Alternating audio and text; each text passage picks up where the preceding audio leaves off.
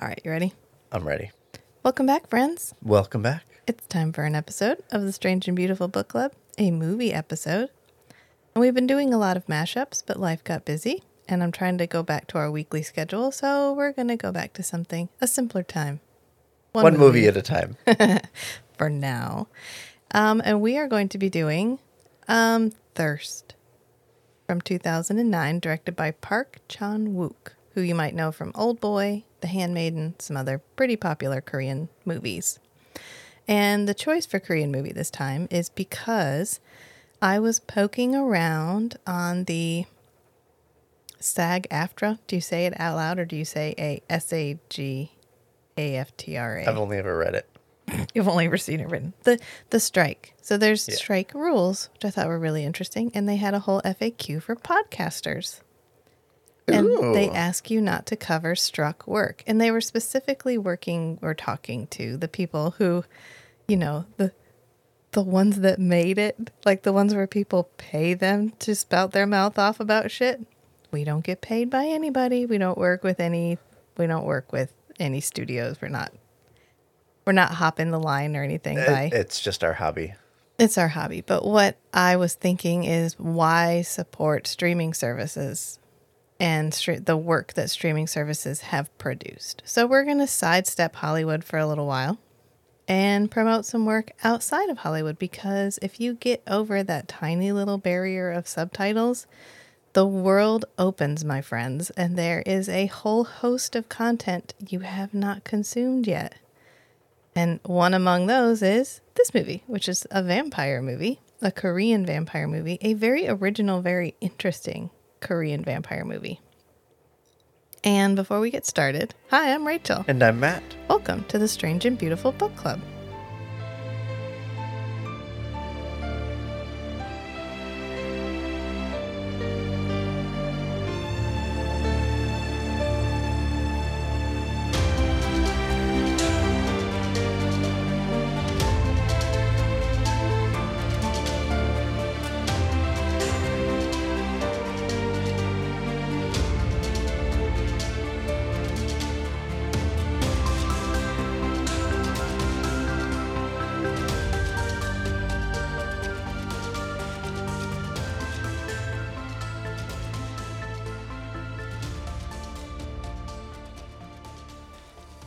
So I watched this movie. This was probably the first Korean anything I watched. And I will say there is a learning curve. It's not just language. Like in Babel. Right. There's a lot of cultural references. Yeah, like in Babel, you can't just translate the words and expect to understand culturally everything that's happening. So this gets to be a little bit of fun in that you get to experience a different culture as well.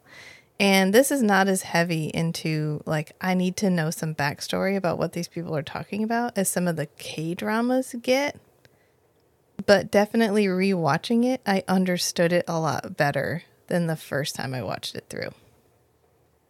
And Matt had never watched it before, so he got the joy. And wow. How did you feel? Just out of the gate. This was a lot more than I was expecting. You told me about a Korean vampire movie where a priest gets turned into a vampire, kind of like accidentally, and he gets the hots for this chick, and he turns her into a vampire, and she goes batshit. And I thought, okay, I have an idea in my head of what this is going to be like, and it went like way farther than you implied. Right. I mean, that's the bones. But damn, there's a lot of flesh on them. We'll put it that way. There's a lot of flesh in this movie. There's a lot of flesh in this movie in general. This was one of the first Korean movie to feature full frontal male nudity. So, there you go. Yeah, lots of flesh. Which I consume a lot of K-dramas. And K-dramas are fairly tame. They're fairly tame by any television standards. TV. They're TV. Yeah. And you can wander off the path a little bit and find some that are a little bit more risque. And some of the older ones maybe will have more implied intimacy in them. Active kissing. But let me tell you, tits and dicks, not part of it. So anytime I wander into the movie sphere, which is plays by very different rules, I'm always a little bit like, okay, all right, great. It's like you spend all your days watching The Good Place, and then you go to the movies expecting it to be like The Good Place, and instead it's Eyes Wide Shut. Every time you go. Not every time, but that's kind of what it feels like. So this is directed, I said, by Park Chan-wook, who is known for these like gritty, dark, Old Boy, The Handmaiden, very atmospheric, very like good. He's a good director. He's known. He's a well-known director. Probably well-known in any culture, but especially in Korea. And I found a review that I think sums up the tone of this movie. Go for it. Okay. Beautiful, tragic, twisted, absurd, and darkly comic. Yeah. Yeah. Yeah. Yeah. And so I think this maybe will benefit from us just chatting through the plot just a little bit to kind of remember all, because a lot happens. It's 2.5 hours long if you get the director's cut. And we have our main character who is Song Hyun, and he is a priest. He's a Catholic priest, a friar. And he is played by Song Kang-ho, who is, again, a very well-known actor. He played in Parasite. He played in Snowpiercer. He played in Age of Shadows with Gong Yoo. He's extremely recognizable. And he does a fantastic job. I was impressed by pretty much everybody's acting in this movie. Yeah. They turn it out for this movie. He has so much he has to do. He has to go from, I am a celibate priest who is literally meek little guy. So, I am so devoted to my celibacy that when I have like an erection or sexual thoughts, I literally beat my junk with a flute. Well, it looked like he was banging his inner thigh. Yeah. Okay. Por qué no los dos? I know. It looked like he was beating his inner thigh because we can't show a bruised penis. This movie went lots of places. It could have gone there. It could have gone there. You're right. Why was that the line? I don't know. Right. Why was the line drawn there? I don't know. Okay. Yeah, but he like volunteers at a hospital, or he works at a hospital. It's like a Catholic hospital, and so there's priests on staff. I get the sense that he's employed there. Yeah, I think it's more like they work in conjunction. Maybe they don't get paid to work there, but like you go to church there, there's also a hospital there. So if you're Catholic, you go to the Catholic hospital. That way you can get your last rites if you need to. Priests can attend to you. I think that's the sense I get. But he has seen too many people die, and he's tired of it, and he wants to do something proactive. He's tired of just walking around praying for people. He wants to go and like try to save people. It's feeling performative for him. Right. And there's a research lab that he can volunteer at where they're studying this highly contagious virus that kills pretty much everybody who gets it. And it's the Emmanuel Research Lab. And this is the part where it gets a little wibbly wobbly, timey-wimey. It's not real clear. Maybe if I could read the Korean subtitles over the extremely thick French accent of the guy who's like giving us our rundown. But it took me 2 or 3 times to realize that suicide is suicide. He's trying to say like, I get why you're here. I don't know if it says it explicitly, but he goes to Africa. Yeah.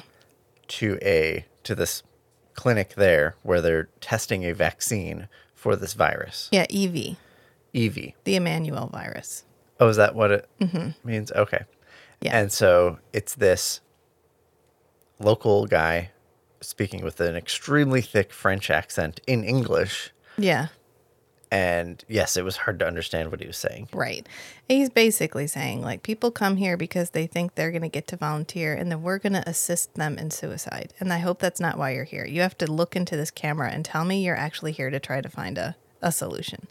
Because although we're studying this, since they started studying it, no one in Africa has come down with this virus. It's exclusively like white and Asian people, white and Asian men who are getting it. So everybody at this research place is white or Asian, and there's 50 of them, or 500, depends on what time you ask. I think it's 50, but his It grows story, in the his telling. myth Yeah. gets exaggerated over time. Right, because they end up infecting everybody with the Emmanuel virus, EV, and then giving them vaccines. And he dies of the EV virus Yeah, because he's doing all right for a while, yeah, and then he starts getting these blister wart things. ugh, they're so gross. His little The like makeup skin is lesion so is good. so good. And then he's like sitting writing a letter about how nice it is and how he's got a nice hotel and he's got a great view. He doesn't, it's all lies. And he like picks off his fingernail and he opens a drawer and opens a little container and puts his fingernail in the container and shuts it With the other fingernails. with his other fingernails. And he pulls out his flute and he's playing his flute, which is really pretty. And he ends up like Which is hemorrhaging. literal, not figurative. Yeah, he's literally playing the flute. Yeah. And he ends up like hemorrhaging through the flute, which is such a gory scene.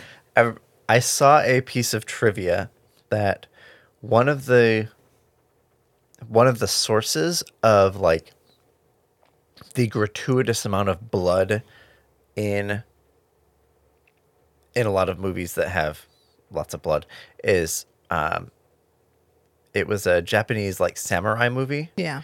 And they had this guy rigged up with some blood special effects stuff, and he was supposed to slice him like across the chest, and it was supposed to bleed. Yeah. But it malfunctioned, and it ended up spewing like gallons of blood out from the guy's chest. And they were like, "Holy shit, that looks amazing."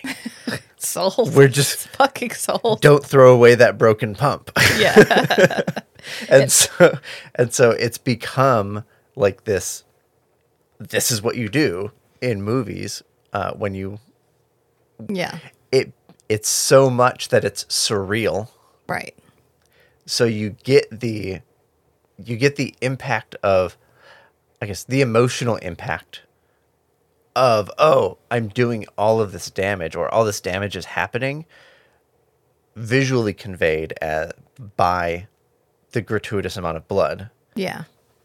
rather than a more accurate, like, special effects makeup, like latex stuff showing like gory wounds. And I like it. It always reminds me of the Addams Family, the one where Pugsley and Wednesday do the play. And like they cut Wednesday's arm off and blood is just fountaining out of her arm. And she's like, no. She sprays everybody in the front row. Yeah. That's what it always reminds me of. But it gets across the amount of trauma the person's experiencing. Right. He's dying. Right. Whereas if he was just like coughing up a little blood, the viewer wouldn't experience like how bad is this? Right. Like, it's the gratuitous amount of blood that really gets across, oh, shit, he's dying. He's dying. Yeah, there's like blood fountain out of the flute holes, which is such a cool effect. And they, of course, then we cut to like, they're trying to bring him back. They're transfusing him with blood. And then he's like, okay, call it. The time of death is, 3:30 right, in the afternoon. we get this, like, we stay on this shot of getting a bag of blood. Like, they grab the bag of blood and kind of pause for a second, like, oh, okay, this is significant, Right. But it's only on one of the bags of blood, and then they hook him up to that, Right. And so it's implied pretty quickly. oh, and then he gets better. He gets better, like immediately. Yeah. They call it, and then they look over, and like you can see the sheet moving in and out over his mouth. And then he starts saying his prayer. And this prayer is like, I think I'm going to read it because it's really like a clue to his whole mindset going in. Okay, so you mentioned before we get to the the wording of this. Yeah.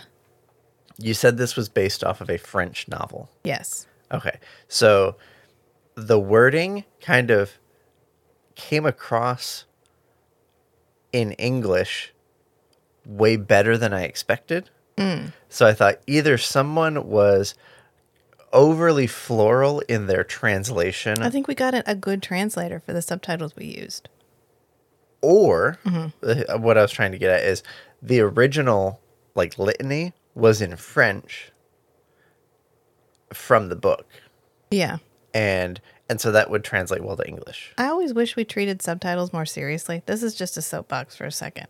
I watch a lot of subtitled stuff, and I really don't mind it when we translate it literally. But sometimes it ends up cheapening the effect that they're going for. And I really wish we could get somebody who was fluent in, if you could get a translator, a subtitler, who didn't just translate exactly what they're saying, but actually translated a little bit what they mean as well. What was that platform you used to watch videos on? Viki. That would like crowdsource? Viki. And so then there were like selected viewers that would add commentary. They would add context into the subtitles. And so you'd get a little pop-up with like, oh, this is in reference to like a cultural tradition that blah, blah, blah, blah, blah. And so I feel like that's where you got a lot of the context It is. that you've learned and about just from K-dramas. Lots of consumption. It's like, so we have a favorite K-drama, Goblin. And there's a scene in one of the first episodes where the Goblin character, whose name is Goblin, and then there's a Grim Reaper character who gets called Grim Reaper the entire time. But the first time they interact, Grim Reaper is in his little tea house, and Goblin walks by, and Goblin just looks over, and he's not supposed to be able to see the Grim Reaper, but of course, because he's a supernatural being too, he can see him. And he says, according to the subtitles, "What a vulgar hat." And so the Grim Reaper gets... or that hat is vulgar. The Grim Reaper gets, like, offended. And you kind of get it, but you kind of don't. But he just says, "What a stupid hat." Why did we use the word vulgar? Why did we use the word vulgar? So this is, I know it seems simple, but this is part of the barrier for people who are not comfortable with subtitles, who are trying to get into the idea of watching things with subtitles, is when we translate things like that, that character doesn't sound as pithy as they do in Korean. Right. Probably in Korean, that hit real great. But when you say, when you use a word like vulgar, well, it's not vulgar. Vulgar is really the incorrect term to use there. It's just a stupid hat. He could just say, "What a stupid hat." But because you had someone doing a one-to-one translation, you don't get the same feel. Or later, we have almost the exact same scene, but Goblin has returned from, let's say, a long trip, because I'm not going to spoil it. And the Grim Reaper looks out and sees Goblin, and he goes, "Oh, I thought you were a radish." Well, if you translate it directly as, "I thought you were a radish," well, okay. You have to translate the idioms, You have to translate the idioms, too, because what he's saying is, "I thought you disappeared," because the word for radish sounds like the word for disappeared. So he's using a homophone and making fun of him all at the same time. And if you don't include that little bit of context, what it ends up doing for the average American viewer is making anyone speaking a foreign language and getting subtitled sound dumber. Right. And they're not. It's every bit as nuanced and interesting, and there is as much cultural flavor to their language as there is to ours. But when we don't do justice with the subtitles that we currently use. And I just want to get out, I just want to be on my soapbox for a second there, because I feel like subtitling should be a profession in and of itself. It should be a thing that people can specialize in. It should be treated with more respect than it is. All right. So I get on. For reference, one of the things I noticed with the subtitles in Thirst was that one of the lines someone says, they use "cuz." Cuz. Like, this happened because of that. Yeah. As a very C-U-Z. yeah. As a very informal, like, I'm speaking quickly and whatever. And that conveys the tone of the speaking in the scene is it's just kind of dismissive, informal statement, but they accurately, correctly translated it into English with "'cause of," Yeah. which is what someone would do in English. Right. Yes, that's what I'm talking about. Yeah. You can't just translate the words. You can't just translate the words. I also get on my soapbox about AI generated subtitles for English language things. So equal opportunity in how angry I get about subtitles, because people who are hard of hearing rely on subtitles to be able to understand what's happening. And when you don't treat it as something that is literally necessary for some people to interact with the media, when you just throw some AI subtitles on there that half the time are incorrect. Yeah, because your speech recognition is your Bugs the speech shit out of me. recognition is like 98%. Right. But that's sometimes still it's a big deal. Yeah. Okay, sorry. All right, I'm going to put my soapbox away. We'll get back to the movie. So, Okay, yeah. so- we were talking about, he has a His prayer. litany. He has a litany that he says while he's at the research. And I feel like it's important to note it because it kind of sets us up for his character, which is... Yeah, and he's reciting it in voiceover. Right, he's reciting it in voiceover. Right before he And then dies. that's what he's reciting when he wakes up. Yeah. And it's, grant me the following in the name of our Lord Jesus Christ. Like a leper rotting in flesh, let all avoid me. Like a cripple without limbs, let me not move freely. Remove my cheeks, that tears may not roll down them. Crush my lips and tongue, that I may not sin with them. Pull out my nails, that I may grasp nothing. Let my shoulders and back be bent, that I may carry nothing. Like a man with a tumor in the head, let me lack judgment. Ravage my body, sworn to chastity, leave me with no pride, and have me live in shame. Let no one pray for me, but only the grace of the Lord Jesus Christ have mercy on me. That's a vibe. It's a vibe. So he wakes up after being dead. And it's unclear. The first time I went through this, I was like, did the virus cause this? But no, the implication is that the blood he was transfused with was infected.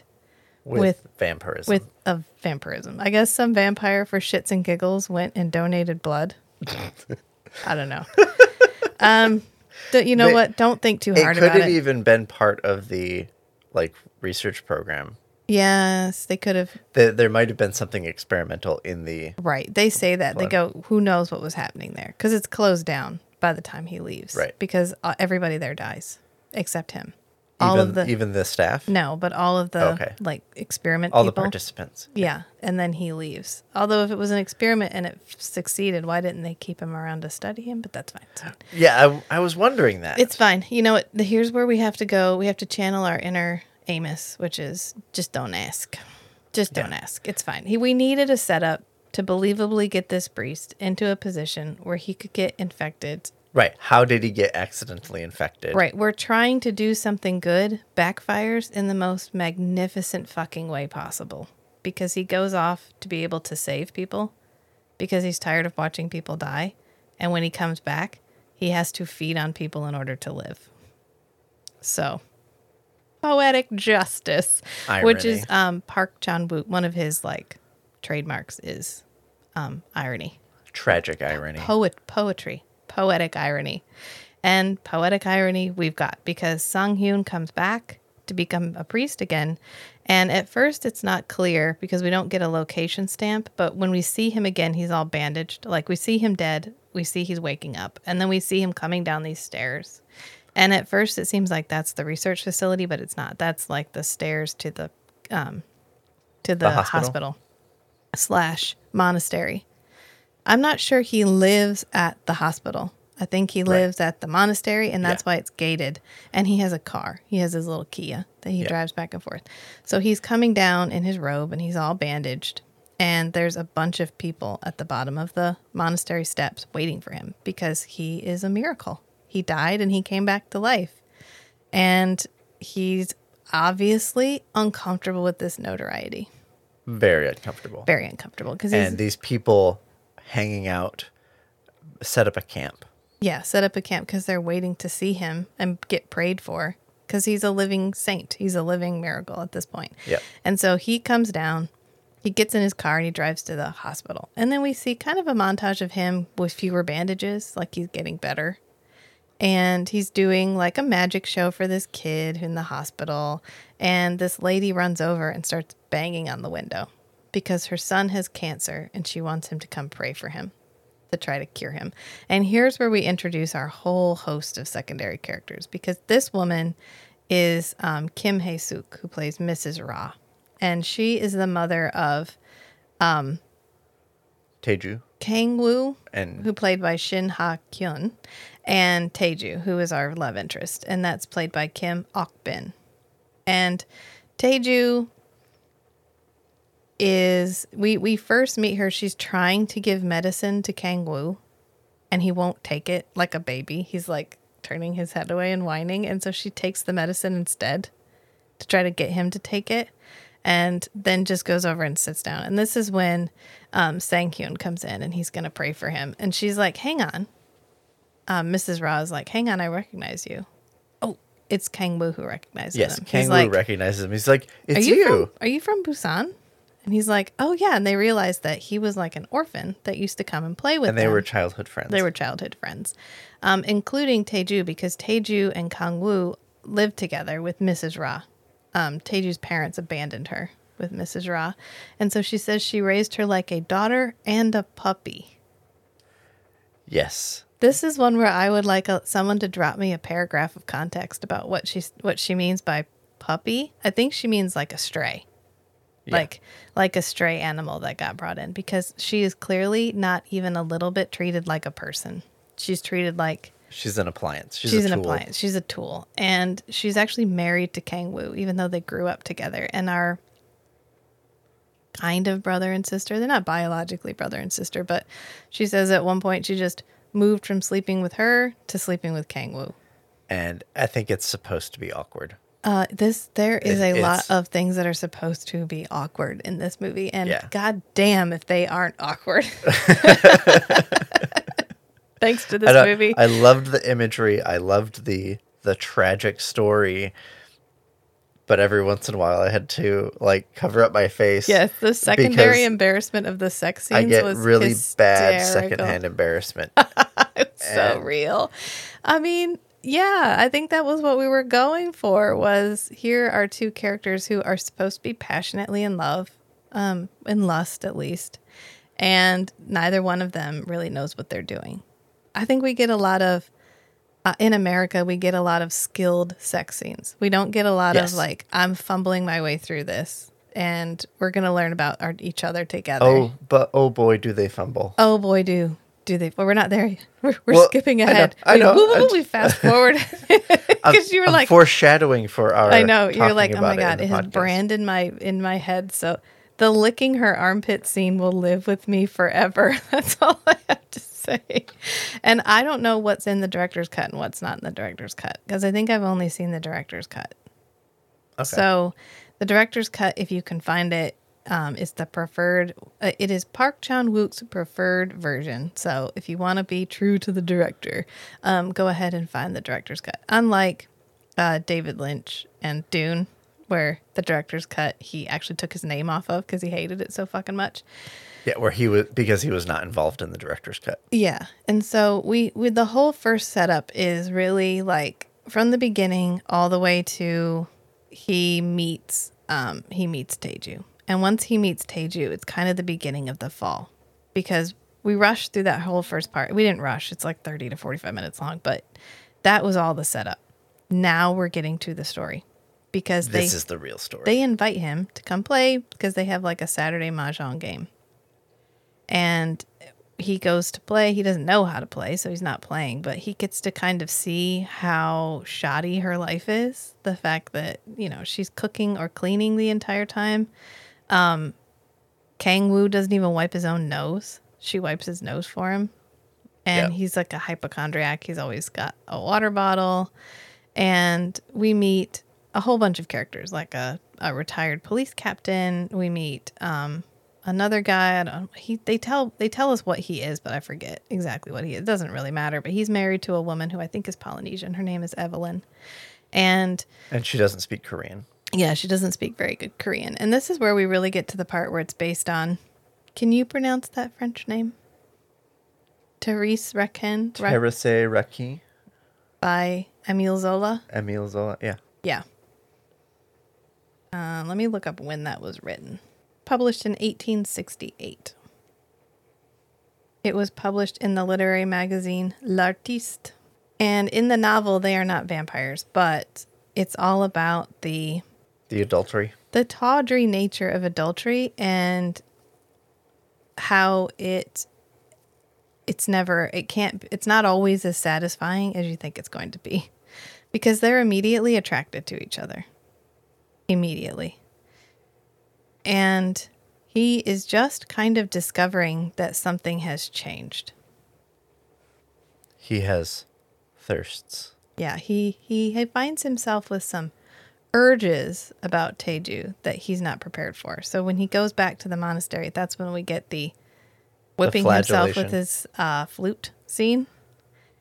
And then he goes into the bathroom and he's cleaning up his flute because it's all bloody from where he's whipped himself. And he can suddenly hear everything. He can hear somebody chopping vegetables in the kitchen. He can hear somebody masturbating in the other room. He can hear, and he can see. There was a scene earlier that I thought this was another scene that could have used some like just info dump context things. When he's with the doctor and they're like he has his bandages off and the doctor's commenting about the like wart things. Yeah. And he says, Hyun says, I have an extra sensitive sense of smell and taste. Yeah, my taste and smell seems really sensitive. It makes me nauseous. Oh, these symptoms sound more like pregnancy. And then nothing. No clarification. No, let's look into it. EV. Just like, are you pregnant, Sang-hoon? No. What? We leave it. Because he says things smell strongly and it makes me nauseous. And he's like, oh, sounds like you're pregnant. Is that it? Is it supposed to be just this doctor is not doing a good job? Or is it? Maybe that's why later he has him killed. An idiom? Maybe he just thought his doctor was call me pregnant. Here we go. At his job. I don't know. But he's been changing. It's not a rapid thing. He's been changing. And so he ends up looking over at his arm and he can see like skin mites crawling around in his arm and he passes out. He can't handle it. He just sensory overload. Yeah, Song Kang-ho had to be naked for like 30% of this movie because he's naked when he's beating himself, not beating himself in a good way, but in a self-flagellation way. And then he's not beaching off, as one might say. And then he ends up passing out naked. And then the sun comes in the window and it starts to burn him. And this is the first time the sun has burned him because we've seen him in the sun. And so when we come back, he's been hiding in the closet all day because he doesn't know what's happening to him. And not only that, but his blisters are back. His lesions are back and worse. And when we see him again, he's bandaged himself all up again because, of course, this is contagious, sort of. He's trying to keep it. Ostensibly. The warts are contagious. He's trying to keep it contained. And so he goes to give last rites to this woman. And he does the cross on the forehead, cross in the palms. She's been in some traumatic hit and run accident. Hit and run. Yeah. And so she just has this what's the word? Bandage? Like a triage bandage on her neck. And you can just kind of see blood pumping out from underneath it. Yeah. Right. And he's noticing it a lot. Right. Yeah. So he does the cross on her forehead, cross in her hands, and then he's praying and his hands are right up by his face and he has blood on his hands. So it spins around his head. Then he goes and just licks his thumb. And this whole time, I thought this scene was really good because the whole time there's a nun or a nurse. Yeah. They're watching, just accompanying him while he does the last rites. And so he keeps pausing for just a second, when he's leaning over her to because he gets distracted by smelling the blood. And then he just kind of looks over to the side I can't do anything about this urge that I'm having because there's this person here watching me. Okay. And then he just has to go through the motions. And so he does a really good job of conveying that he's just going through the motions of the last rites. Yeah. In a distracted way. Right. Because he even pauses at one point. We just live through that pause. And then the nurse looks over at him. And then he keeps going. Yeah. Okay.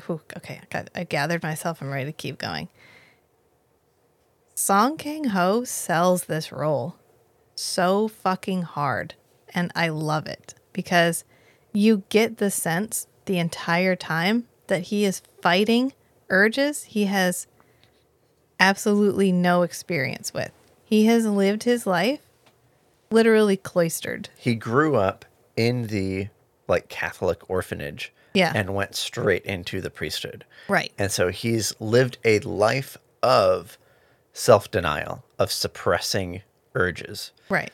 And so in a way, he's kind of the perfect person to get this. Right. Because he's been training his whole life to fight the urges. And so he does fight it for a long time. Right. He does till Teju. But he ends up, there's a guy who, when we first meet him, he's awake, and he tells a story about how he liked to feed people, and the sponge cake story. We talk about it several times, where he had a cake, he carried it around with him all day. He was so ready to eat it, and he saw somebody hungry, and so he gave them the cake. And it was the best cake he ever didn't eat. And then he ends up in a coma. And so this is where he gets his blood for the first couple of times. And he's actually confessing all of this to the blind priest, Ro, who's played by In Hwan Park. And he confesses everything as he's going along. I really feel like I want to drink blood. Okay, well, I don't know what's wrong with you. Like, pray about it. And then he does. He drinks the guy's blood, and he's like, I'm basically like immortal now. And so he actually has the guy like stick his hand in his chest. He's like, I really wish there was a better way to show you this. There's a later scene where he literally cuts his chest open, and the guy's hand is in his chest. Ro's hand is in Sang-hyun's chest. And he says, don't grab my heart so firmly. Yeah. And then he pulls it out, and it just heals right over. Yeah. And so this is when the priest is like, oh, man, I wish I could see the ocean just one more time. Because, of course, he's blind. He's like, you mean the sunrise? But no, you wouldn't be able to watch the sunrise because sunlight would kill you. Yeah, and he's like, fine, whatever, here. He's like, even if it was just the stars, like just literally seeing anything. Literally anything. And so he ends up feeding him anyway. And then he goes back to Saturday Mahjong because he can't really stop himself. It's kind of part of his new, like, he's got too many urges to try to overcome, and he can't fight it completely. So he goes to Saturday Mahjong. And this is the one where, like, during the course of events, we find out that Teju goes on these runs. She goes on these nighttime runs because it's the only time she feels free. And she tells everybody it's sleepwalking, but really she's so repressed. She is so fucking repressed in every other aspect of her life. This is the only thing she can choose to do. And so she's getting ready to go on a run, and she sees him. And so she turns around to run away, and he catches her. And then he like does this thing where he steps out of his shoes. It's a really cool shot. Yeah, we just see his feet, and he like steps out of his shoes and then slips her feet in his shoes. And then she has shoes, and he's barefoot. And then he walks away. And then he just walks away. And it's really sweet. And it's probably like the first selfless thing that anybody has ever done for her. Yeah, I think it is. I think that's why it's so impactful for her. And it's a really sweet, really romantic moment. And hold on to it, because that's all we got. This is a fucking wild ride from here on out, because like the next time they meet, she goes downstairs and he's suddenly down there. And she's like, how did you get down here? And then we end up in our first of many awkward fucking sex scenes. Because she's like, I'm not shy. You know, people always thought I was shy. I wasn't shy. And I really liked it when you came over when we were little, because I liked you. And no. Because he kept Kang Woo busy. Yeah. And so then Kang Woo wasn't bothering her. Right. And so she's like, I'm married to Kang Woo, but it's kind of just like did I have a choice? Not really. I haven't had a lot of agency in my life, and I kind of choose you. And he's like, okay, but I'm like a celibate priest. And she's like, details. It's fine. It's just details. Let me flash you my tits. And he's like, oh, okay, you're right. Sold. Yeah, fine. It's fine. Although, oh my God. Even during like the sex scene where he pulls the ruler and starts beating himself with the ruler to like get himself to stop. Every sex scene it is not treated as romantic. It is treated as like I don't know how to describe this, but it's not, no sex scene is like maybe one sex scene. You're like, oh, they're together. That's so sweet. But the rest of it, you're just Right. like, It's oh very God, what is happening? Non-sensual. Yes, it's a very, if you can have a sex scene that is somehow like a turnoff without being raped, because he doesn't rape her. Nobody, we discussed it while this first one is happening, because she's kind of pushing him through it, but he's not verbalizing no, and he's not pushing her away. And she's just kind of helping him overcome his immediate, like, I've literally His suppressed myself for conditioning, so yeah. long. I'm having an involuntary reaction to this, which is to try to stop myself. I do want this, but I'm also religiously traumatized. Yeah. And so it feels consensual, but in like I'm doing this against my better judgment way. It's a really complicated way they portray it. It's like getting somebody to go to the gym and exercise. They want to, Yeah. but they kind of just want to stay home because that's the comfortable place. And so you just kind of have to like push the person through this hurdle of like, okay, let's just get you to the gym and get you started like exercising. And it just feels very clinical, like not even clinical. It's complicated. Yeah. It's fucking complicated is what it is. And wow. Does it set the tone? Really? It's a sex scene that's not fun to watch. Yeah. Not in any way. There's tits. You don't care. You kind of want them to go away because it's just a lot.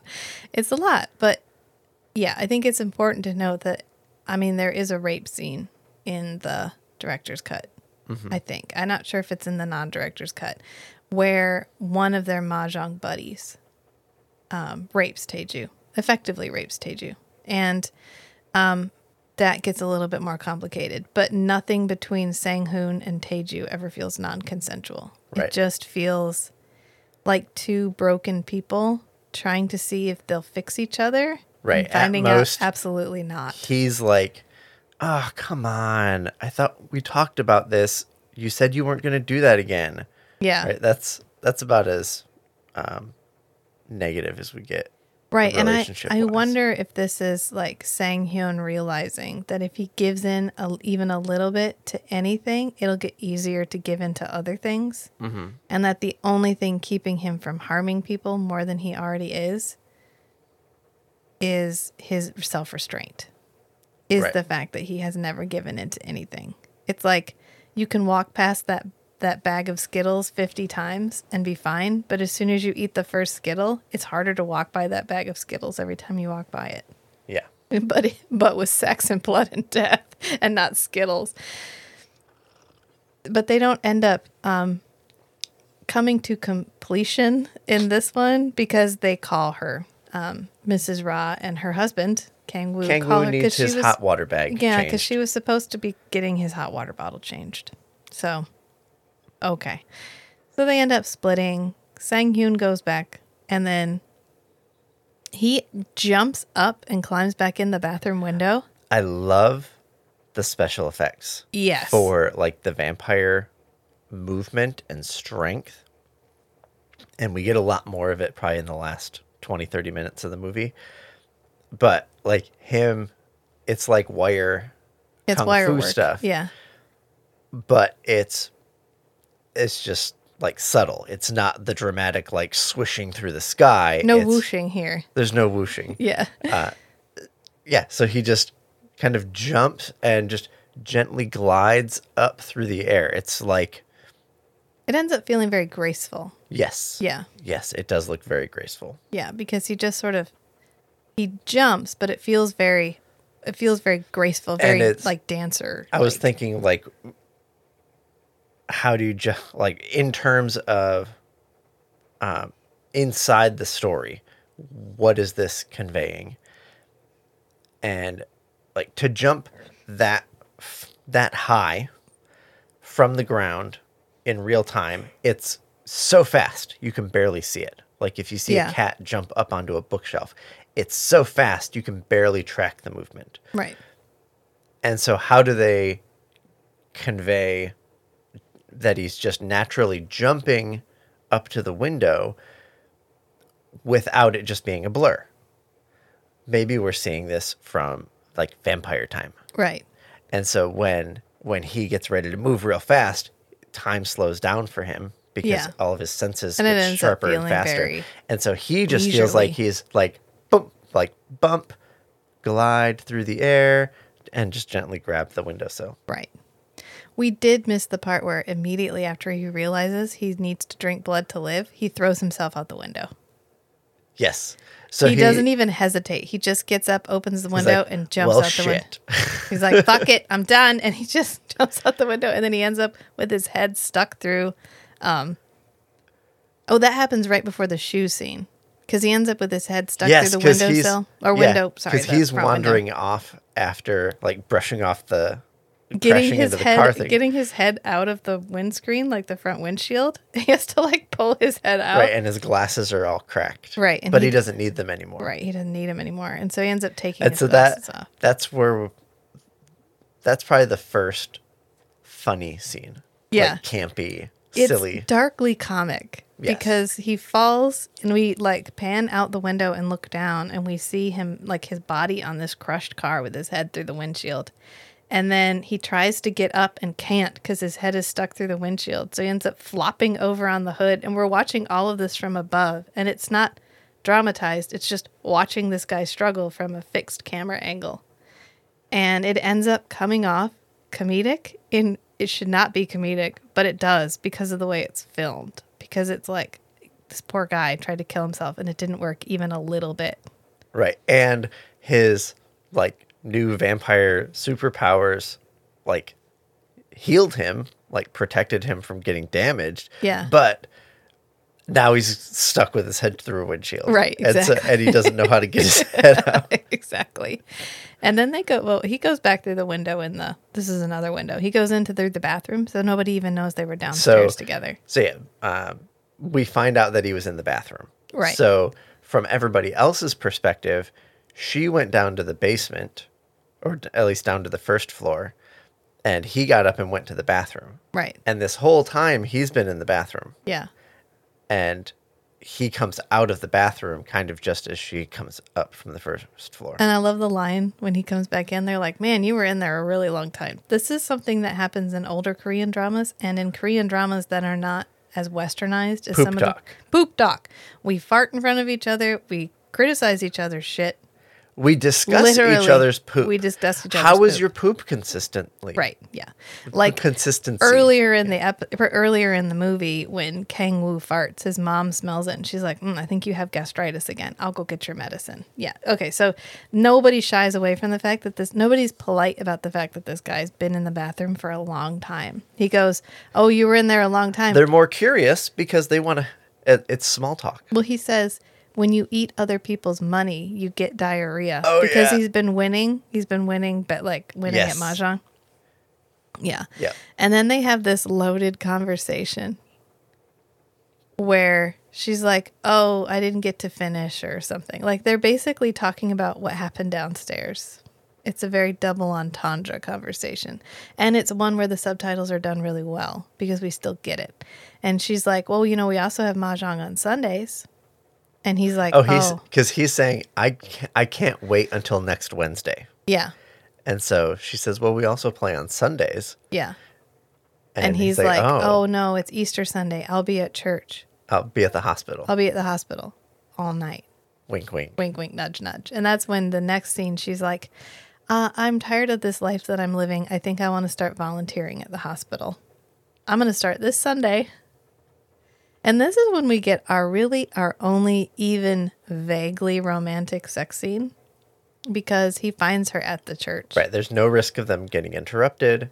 Right. They're alone, except for the coma guy. Yeah, coma guy. Poor coma guy, because he's like behind a sheet and they end up banging on this bed right next to him. And the first part is really weird and awkward. Again, this is I appreciate the fact that they could have sold this movie on the sex, and instead the sex becomes the thing that you're like, oh God, I really hope they're not about to have sex again, because it's so dramatic. So we watched The Handmaiden, Yeah. which was the same director, Yes.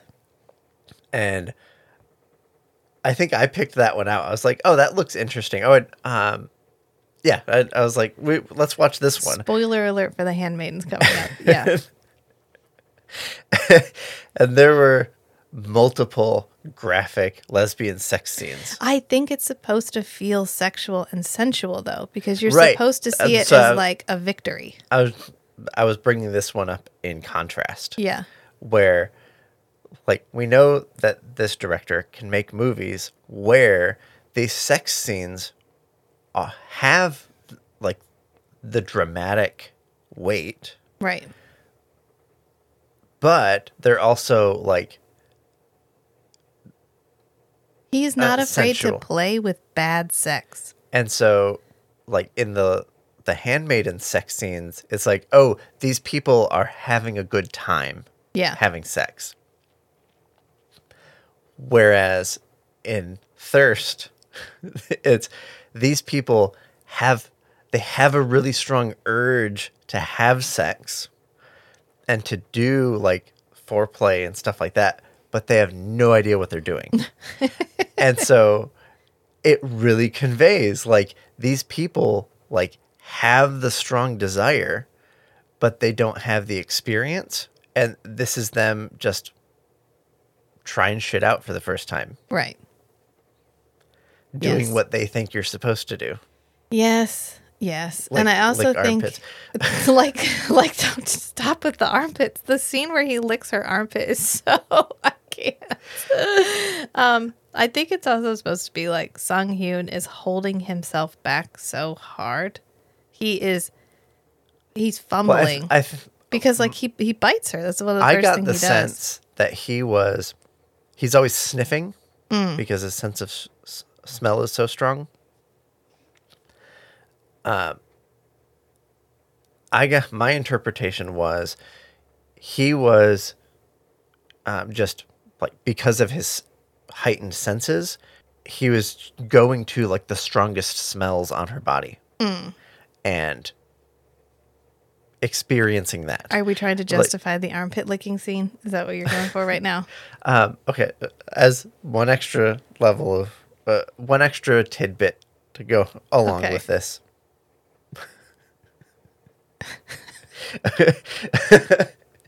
There's this line I've heard someone explain about like why do dogs sniff poop or whatever? Yeah. And it's because a dog's sense of smell is so strong that Nothing smells everything bad. smells interesting. Right.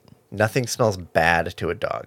So any like smell that's bad to a human is just interesting to a dog. Okay. And so that's where I went for Song I think Hyun there's some more is- obvious, highly scented areas he could have licked. I'm just saying, besides an armpit.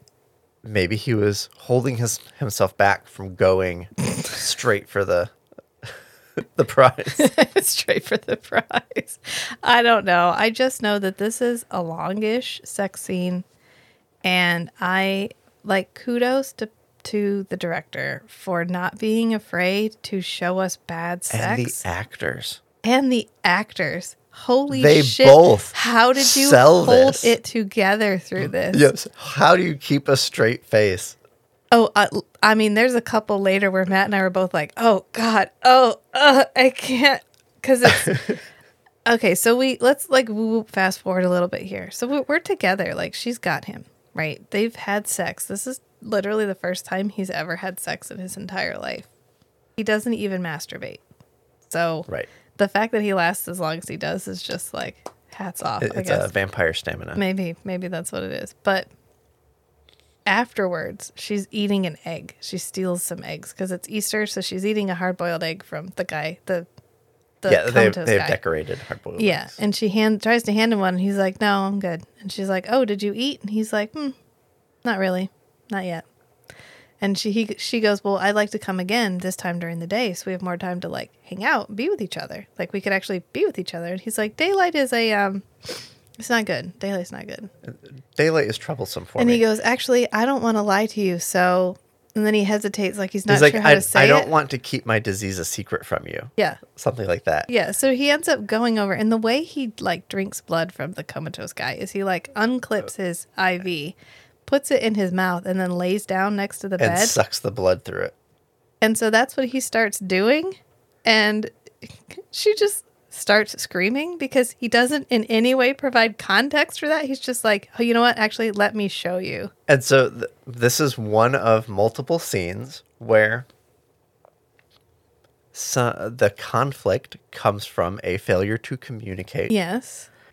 Which is a trope that we generally don't like. I think But that, yes. Yeah. in this case, I think it works. It doesn't feel because like it's not forced on the characters. It doesn't feel like a cheap way to advance the plot. Like that character would normally explain something, but this time they're not, because that way we can move the plot forward in the way we want it to. It's more like, did we ever expect Song Hyun and Taeju to have a healthy conversation? Fucking no. Did you just watch how they had sex? They weren't going to have a healthy conversation about anything. So she runs away, and he ends up like coming in the bathroom when she's going to the bathroom because he breaks She's into like her sitting house. down to pee, and he hops in the window. And he's like, let me explain. And she's like, holy shit. And he's just like, it's like a disease, okay? It's not like a thing. Like, I don't hurt people. I don't kill people. I don't kill anyone you know. He just goes through, like, he's trying to justify it to her. And she's just like, oh my God, what is happening? But really, once she has time to process it, she's like, this has potential. Like, I think this could be good. I think she's a little bit in shock at first. And then once she has time to like, I've literally got a superhero on my side. Because they end up hanging out and he's showing her some of the other stuff he can do. He rips a coin in half. They go on like a bounce around. They have a date night. They have a date night where he like jumps rooftop to rooftop with her and she's really excited about it. And she's like, that's really great. We should kill my husband. And he's like, what? He like what she ends up doing is he leaves the priesthood because he can't continue this. He can't justify and he to still himself. has enough integrity to And I think he's realized that everyone in his life at this point just wants what he can give them, because he goes to see the priest, his blind priest friend, and he's confessing to him everything that's happened. And the guy's like, I hear what you're saying, but can you give me your blood, please? Because I really want to be I want to be like you. I want to be able to see. I want to be able to do the things you can do. And he's like, did you not hear me where I just said I fucked a lady? Like almost against my will. I think it's a Thunder. Okay. Where I like fucked a lady almost against my will. And then I have to like drink the blood of the innocent in order to sustain my immortal life. And the guy's like, yeah, I heard you. That's why I'm asking. Maybe you could go ahead and just give us a little. And he ends up leaving. Can you tell me the part again where all of your injuries have healed? Right. And so he ends up leaving. And the guy like falls off the bed and is crawling out after him. And it's a very like, oof, I've given my life to this and they don't want to, they're not here to help me. They're not acting selflessly. Right. They are acting selfishly.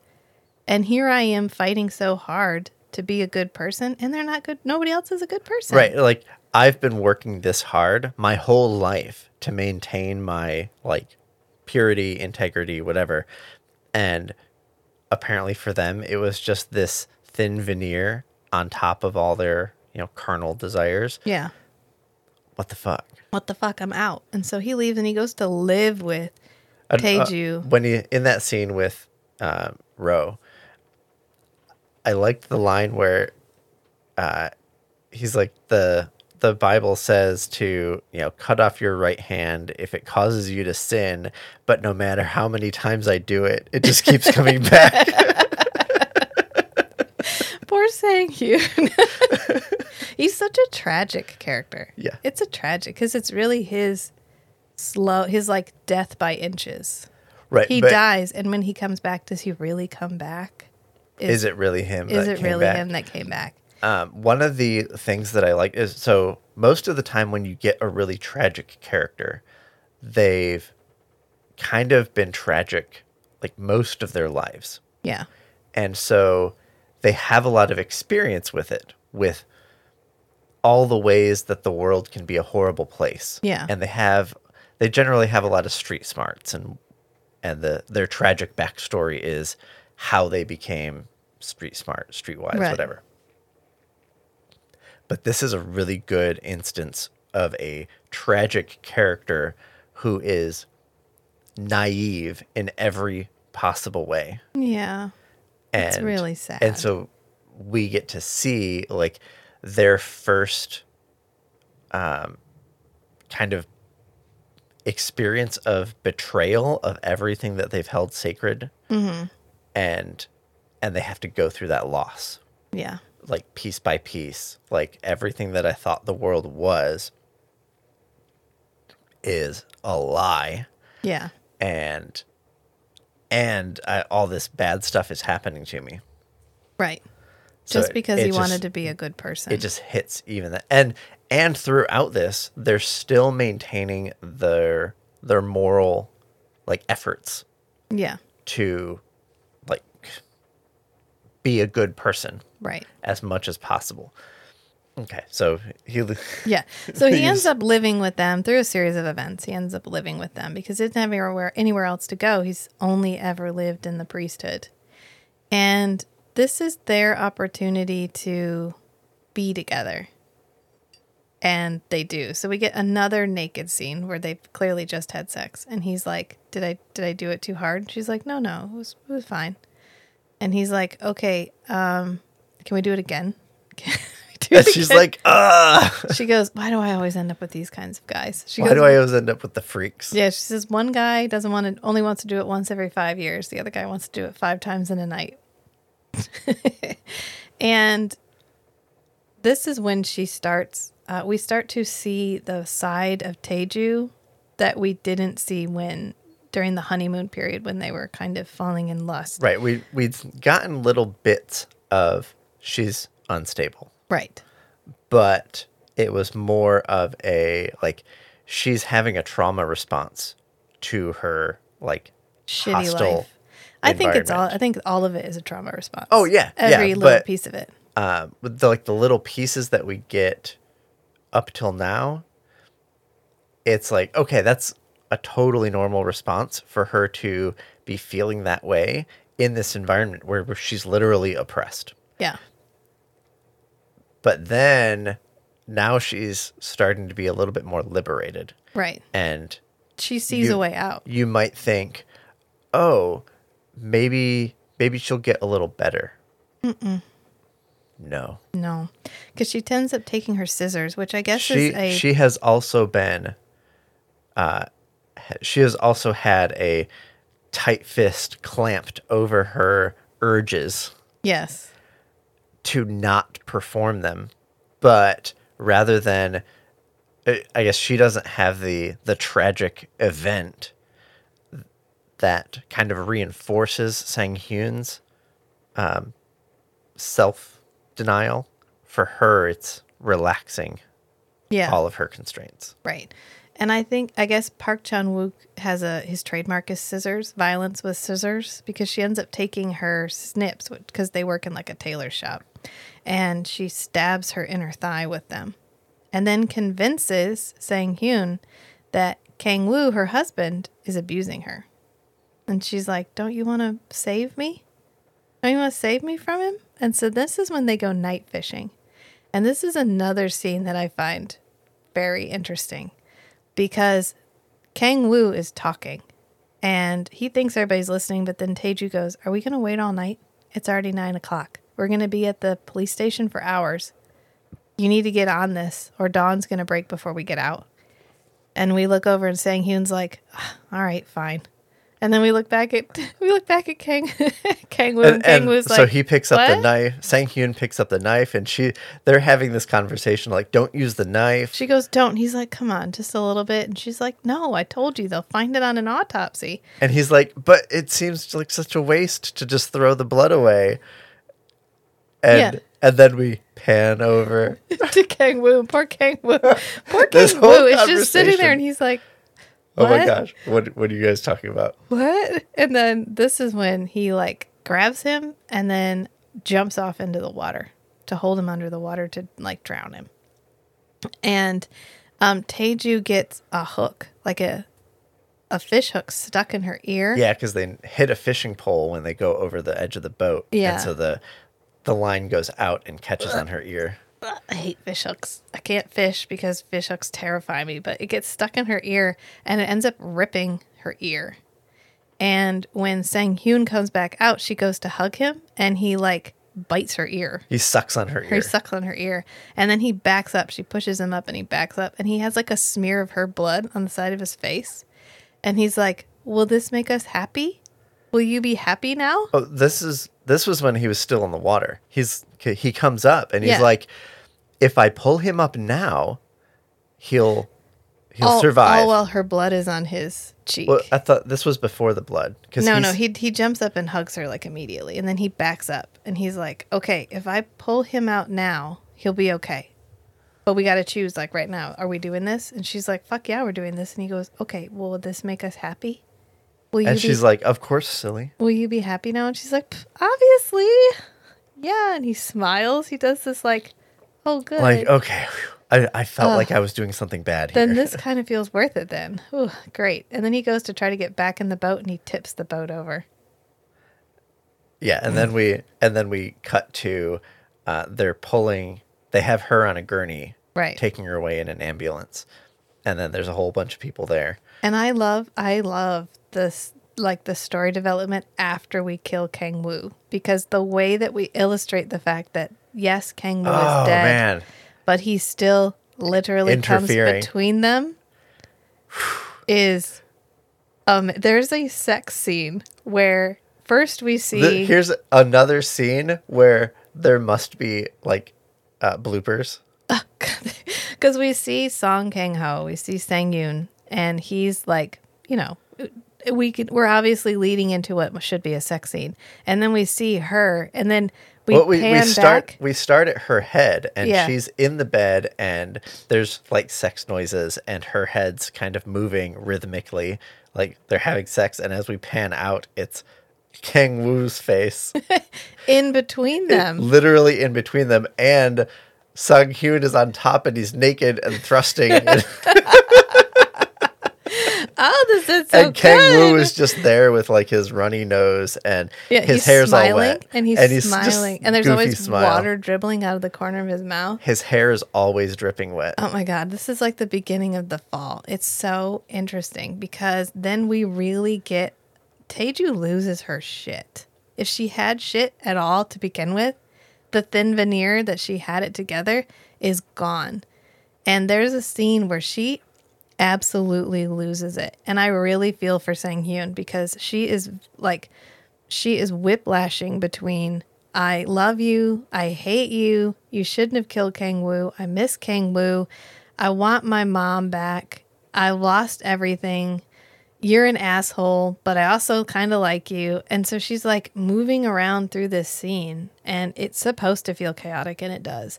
And he's following her from room to room, just like, what is happening? Oh, yeah, what did I do? And the mother gets injured? Well, the mother has a stroke. Okay. The mother has a stroke. So Mrs. Ra is like comatose, but she's aware of what's happening, but she can't move or anything except her one finger, which is from the book. That's in the book. Oh, that was in the book? Yeah. And so she's watching all of this happening and she ends up being kind of a pawn in it. And like, this is another example of what I really like, sometimes we have like this learning curve, like when a character isn't a vampire and they become a vampire, we get like the scene in Breaking Dawn, I think, where she has to run around and learn her own strength. And no, we very quickly go from being a person to being like fully integrated as a vampire. Like when he wants to find something out, he sniffs it immediately. Like when he wants to know if those scissors were used to stab her, he picks the scissors up and smells them. That's not a human instinct. That's not something you would immediately do. You might look at it. Okay, does it have blood on it? But you're not going to sniff it. Or he's trying to figure out where she's been, so he sniffs her. Or he wants to move Mrs. Ra out of the room because Taeju is freaking out. And so he picks the whole chair up and just walks her into the other room and puts the chair down. like time for bed. He picks her up and no human could pick up the chair, but he just does it because it's like he's so integrated into what he can do now. Right. And I felt like when we get them in the house with the mother, like they're all living together, because the mom is catatonic. Yeah. They don't have, it's almost like, she's not there. And they're both vampires. They don't have to mask anymore. Like, Right. He doesn't have to cover up. Right at the end of this scene, she begs him to kill her, and he does. He like crushes her throat. And then he can't help himself. He starts like licking the blood off of her face. And then this scene is it's another darkly comic scene because he's trying to give her his blood to try to bring her back, but he can't get the wound on his wrist to stay open long enough. Right. For blood to drip out. He finally gets it. And then he does this. We have this like we're changing scene. And I thought this was interesting so he had cut her wrist open and he's sucking on it. And then he's like, wait, oh no, like he finally got enough to sate his thirst and he realizes like what he's done. And he's like, wait, oh shit, I could save her. Yeah. And so that's when he starts trying to give her his blood. And so she starts sucking on his arm. And then he goes over and starts sucking on her arm. Yeah. And so they're kind of circulating each other's blood through both of them. Yeah. And that was, that's how I justified why her transformation was so quick. Right. Is because they were circulating their blood. Well, he got one tiny little blood bag. Right. She gets like a whole, and we don't know how infected the person was whose blood he was given. Right. It may have only been a tiny little bit. Could have been like in World War Z. One little wafer. One little wafer. Could be like in World War Z where it's like you get an infected cornea. Takes longer to change. Yeah. Yeah. But she gets changed pretty quickly. And here's where it goes just fully off the rails because she can't hold her shit together. She's never had agency in her life before, and now she has complete autonomy. No one can stop her from doing anything that she wants to do. Right. The only structure that she had in her life was the oppression. Yeah. And now that's gone. Right. And so now she's free to do whatever. And so we get all of these cool scenes where like they're having a conversation, but one of them is in the street and one of them's in the house. Well, I thought, okay. Yeah, there was another scene where they're being questioned. Yeah, they're both being questioned at the same time, and they kind of need to keep their stories the same, straight. But they can hear each other from the other investigation room. Yes, and then she ends up luring one of the people out. She ends up luring the detective one of the investigators. Yeah, she's like, oh yeah, during the interview you asked me about this, I just remembered something. Right. So she jumps in front of the car, and when he gets out to check on her, she grabs him, knocks him out, and then tosses this was just him. Such a cool the vampire power scene where to move all the way up that hillside, you'd have to move so fast it'd be a blur. She tosses him, and he just very gracefully goes up and boop, lands on the ground. It's such a nice change from the blur effect. Yes. Yeah, from the I'm going so fast you can't even see me. It's more like, here's what it feels like to me. Yes. I am just moving gracefully through this world. And then she stabs him with her scissors. And of course, blood starts squirting out of his neck. And so when she actually starts to drink his blood, she does the oh, this is surprisingly good. So she's like, and it's just making the noises as she's chugging the blood. This movie is a masterclass in subverting tropes. The dignified vampire trope, I can do all this and I'm so cool and badass and good at it. And they're good at it, but they're also still people. And she's also still a slave to her own impulses. So she's extremely impulsive, and she's not above this tastes really good, I'm going to make a sound like it's tasting really good. Or she wanted to be with this guy, and she was, and we expected that to be a passionate love affair, but instead it's like the most, it feels like a tragedy. It doesn't feel like a passionate love affair. Right. And so everything you're expecting to happen does not happen. And then he ends up painting the whole like front room white. And like the hallway. He's painting and you can hear her voice over. She's like, paint it white, just like the sun. Right. And then she makes a video of like the daytime street so she can watch the daytime street. So she can have a facsimile of what her life was like before. And then they put all these lights up. So we have this big, bright, white room. And I love the haphazard, just like fluorescent light tubes. Yeah. Just everywhere. Just like, she was like, more lights. And he's just frantically like screwing in more lights. And yeah. So then he's outside. I forget why he's run outside. And he sees a car driving up. And he's like, what day is today? Oh, because she just murdered the doctor. And he went outside because he can hear her killing the doctor. He's getting the warts, or she's getting the warts and stuff. Right, because she refuses to drink easy blood. Because she's like, no, I'm not going to, because he's found kind of a way. He steals blood bags from the hospital, or he finds people who want to commit suicide. Yeah, we do get a scene in like a hotel room. Yeah, he assists people in completing suicide, which is a whole other discussion. But he's found a way that he feels is like a humane way of fulfilling his needs. But she's absolutely not there. She is the Lestat to his Louis. Absolutely. Yeah.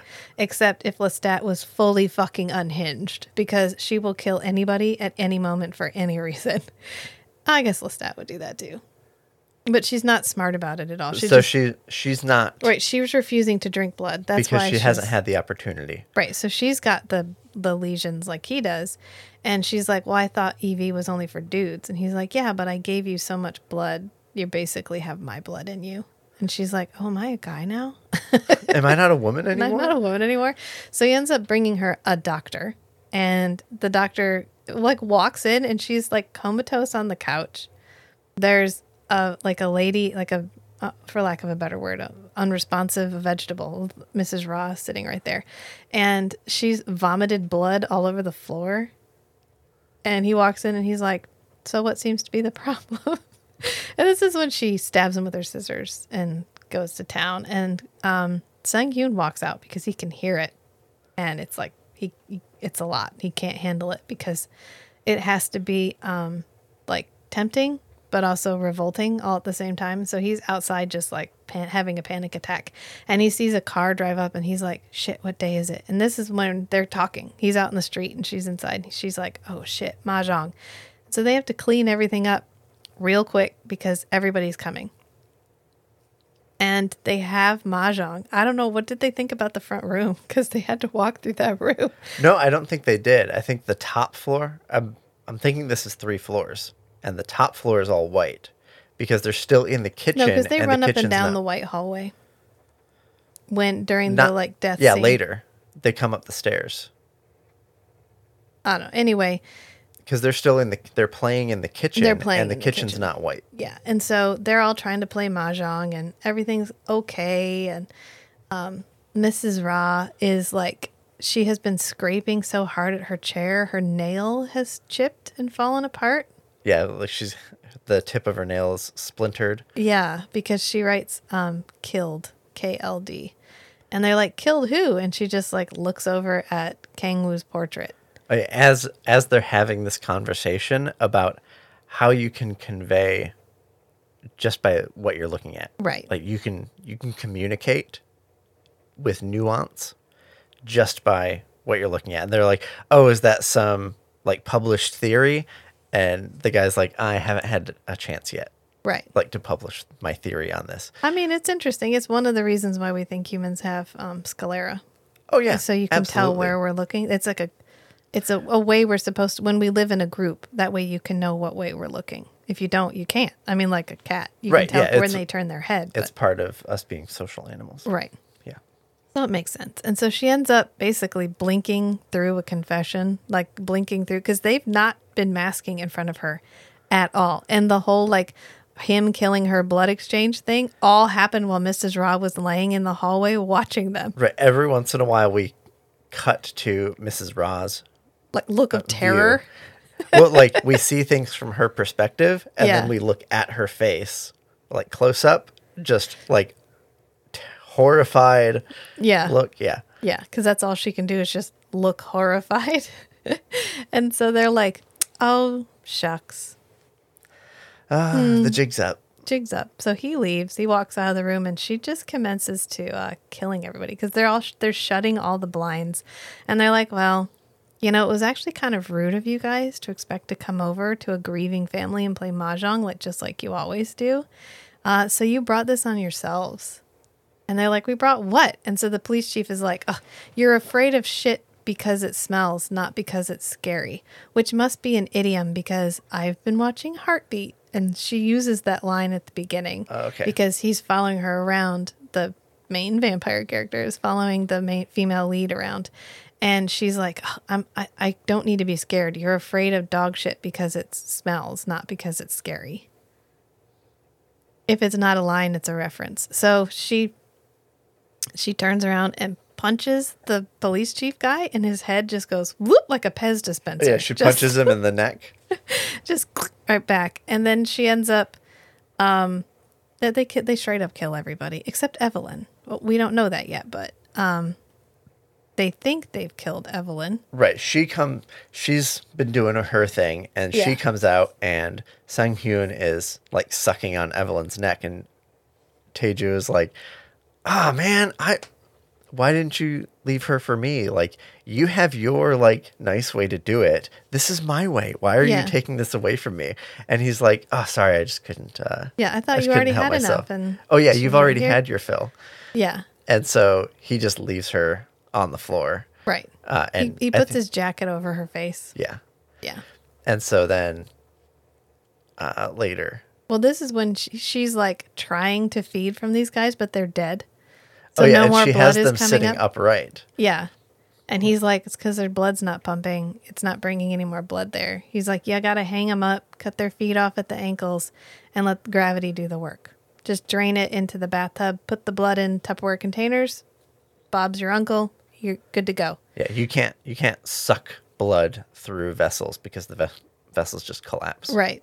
And I love the sucking sound. This is another subverting of the vampire trope. She's trying to drink from this guy, and it's making like a poppy sucky sound, like when you try to suck on like a straw and it's empty.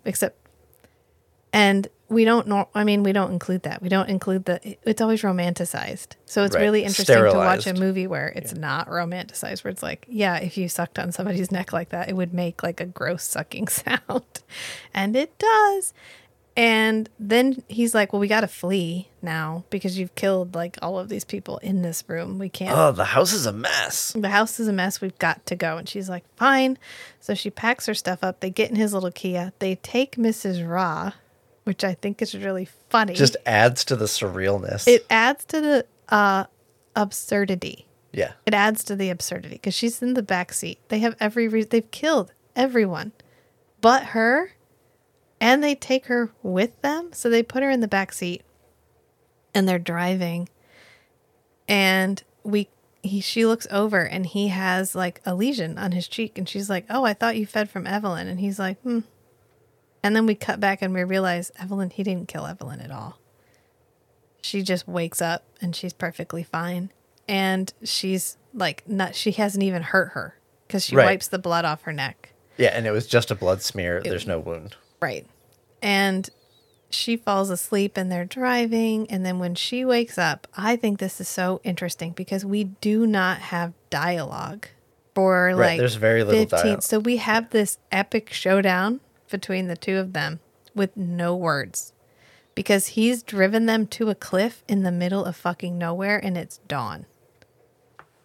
And she's like, oh shit, oh shit, oh shit. So she's frantically trying to find some place to ride out the daylight. Right. And I think about this scene a lot because it's so well done because it feels like it doesn't feel antagonistic. She never attacks him. I mean, she attacks him to get him to stop, but she doesn't attack him like with the intent of killing him to like get control of the car to leave or anything. She could kill him at any point and doesn't. because they are of equal strength at this point. And so And while she's probably stronger because she's been drinking blood. right. So while she's frantically running around, he gives Mrs. Ra a blanket. He gives her the phone and puts it underneath the finger that works so she can call for help. And he ends up, he breaks the key off in the ignition. He tosses the rest of the key. She tries to get in the trunk with him. She tries to get him in the trunk and get in the trunk with her. And then he kicks the roof off the trunk. And then he goes to get the trunk roof, and then they squabble over the trunk roof. She breaks all of his fingers. Yeah, breaks all of his fingers. Then she breaks his arm, and he ends up throwing the trunk roof off into the ocean. And so then we see him undoing the parking brake on the car and walking the car, and then we see it from the top, and it's because she's underneath the car, and he's moving the car off of where she is. So every time she tries to find a place to go, he won't let her. And so finally they just sit on the roof of the car to watch the sun come up together.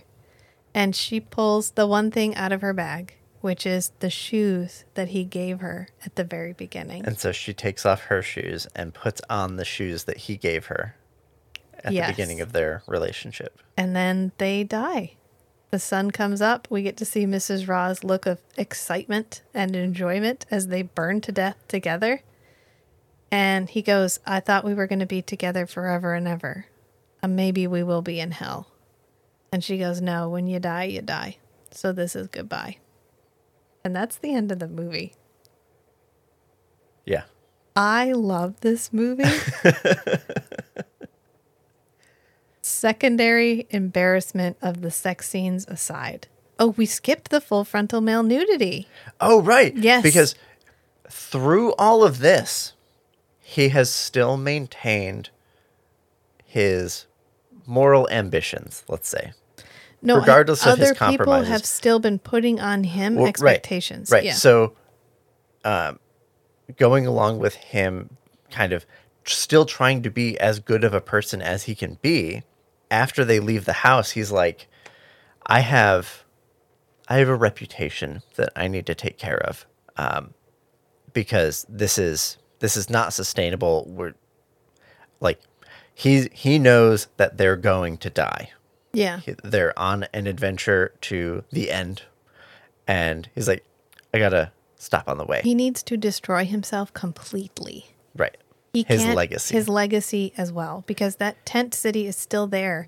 This cult following that he has. Yeah, because he died and came back to life. So he needs to destroy even that because he doesn't feel worthy of it. So he needs to get rid of it. And so he does almost rapes one of the ladies in the tent. I don't know if we're meant to imply that he does or doesn't. Well, she still had all of her clothes on. Right. He just had his pants pulled down. Right. He gets caught in flagrante, let's say. Yes. Because she's screaming. And so everybody runs over to the tent. Somebody blows a whistle and he stands up and it's him. And this is when we get our here's Song Kang-ho. If you ever want to know anything about his body, here's your moment. And then he pulls his pants up, zips his pants up, tucks his shirt in, and just walks away. And they're all, yelling profanities at him. And throwing rocks at him. Yep. Because it was not enough to just die. He needed to be destroyed. And so that's what he does. This movie is a wild ride. And I think anyone who is a fan of vampire movies, this is such a refreshing and interesting take. Because we get a lot of the romanticized, super powerful, super empowered vampire characters. And even if they are murderous, they're still portrayed as it's still a romanticized kind of murderousness. Like Lacroix, for example, in Forever Night. Lacroix is as ready to murder anyone as Taeju is. But it's shown as it's a stable kind of instability. As opposed to Taeju, where it's she's a psychopath. She's unhinged. And Sang-hyun has tied himself to her somewhat voluntarily, but also involuntarily, because this was his first real relationship ever. He didn't know what to expect. And he gets as caught up in her crazy as she is. And it's a very nice subversion of all the tropes. The sensuality of vampires, that vampires are inherently sexual. and inherently sensual. Well, no, Right. clearly not. This is the opposite of sexy people doing sexy things. This is the absolute opposite of, yes, no sex. I mean, I enjoyed all of the actors, but I cannot say that any of them did sexy shit because even the nudity was like somehow not sexual. And like, kudos to this director for taking all of that and making such a refreshing and interesting take on what it might actually be like to just suddenly become this super powerful thing against your will with urges that you have no control over and that you don't have any blueprint for how to work with. And you can't kill yourself. How do you die? I mean, he could go out in the sun. Right. But yeah, it's really, what did you think of this movie? As someone, a casual vampire watcher, how did you come to about this? a third or halfway through, I was kind of like, I got it. Oh yeah, because we paused it. We paused it halfway through. Yeah, at an hour and a half. and I was kind of like, I guess I'll just get through the rest of it. But I think the second half of the movie is great. Yeah. I do think this is where you have to be ready for Korean pacing. You have to be ready for Korean pacing when you start this. You're not going to get the frantic rush that you get in a Hollywood movie. It's not 2.5 hours jam-packed. It's 2.5 hours of very pensive action. Long scenes, long drawn-out pauses, letting you sit with emotions. And that can be hard. That can be hard. It can be difficult. If you are used to like the front, like everything, like Hollywood blockbuster. To me, Everything Everywhere All at Once felt like it was in fast forward the entire time because I tend to watch movies that are like this, where we are allowed to sit with scenes and characters and emotions for a long time because I want to sit and ruminate, and they let me do that, which is why I like Korean media so much because they let me sit in feelings for a long time. But some of the feelings that they give you to sit with in this movie are so fucking uncomfortable. You want them to rush, and he does not save you. He does not rush. He lets you sit with it. And I think that at some points makes it like, I think I'm just going to turn this off. I think I'm just going to turn this off and go do something else. Because it's like, I am so uncomfortable and right, but I'm glad I got unsettled. Through it. Yeah. But getting through to the end, when you go back and look at the whole thing, you're like, oh, wow. That was really fucking good. That was really good. Yes, the setup is a little, that's fine. I don't know how else you'd set it up. I mean, I can think of ways, but we needed a perpetratorless crime. We needed him to become a vampire without there being anyone that he could go back and. Right, like you always end up with the like a trope in vampire stories is, I go back and like kill my sire or whatever. Yeah. But he doesn't have that. And I think part of what we're trying to talk about is the repercussions of decisions, like the ripple effect of decisions that you make. Like this one random vampire gave blood, or this person who was infected and didn't know it gave blood, or this research facility chose to try to save him this way. And the repercussions are like they created a monster. They created a murder, like a bloodthirsty beast. He says that. He's like, there's this bloodthirsty thing inside of me that I'm fighting all of the time. Or when they murder Kang Woo, he doesn't just go away. He's present for the rest of the movie. He gets to stick around, which it's really interesting. Shin Ha Kwon, who plays Kang Woo, Song Kang Ho, Sang Yoon's character, Sang Yoon, kills him by drowning him. Mm-hmm. And there's another movie they're in together, and he kills him the exact same way. And it's also directed by Park Chan-wook. I think it's Mr. Vengeance.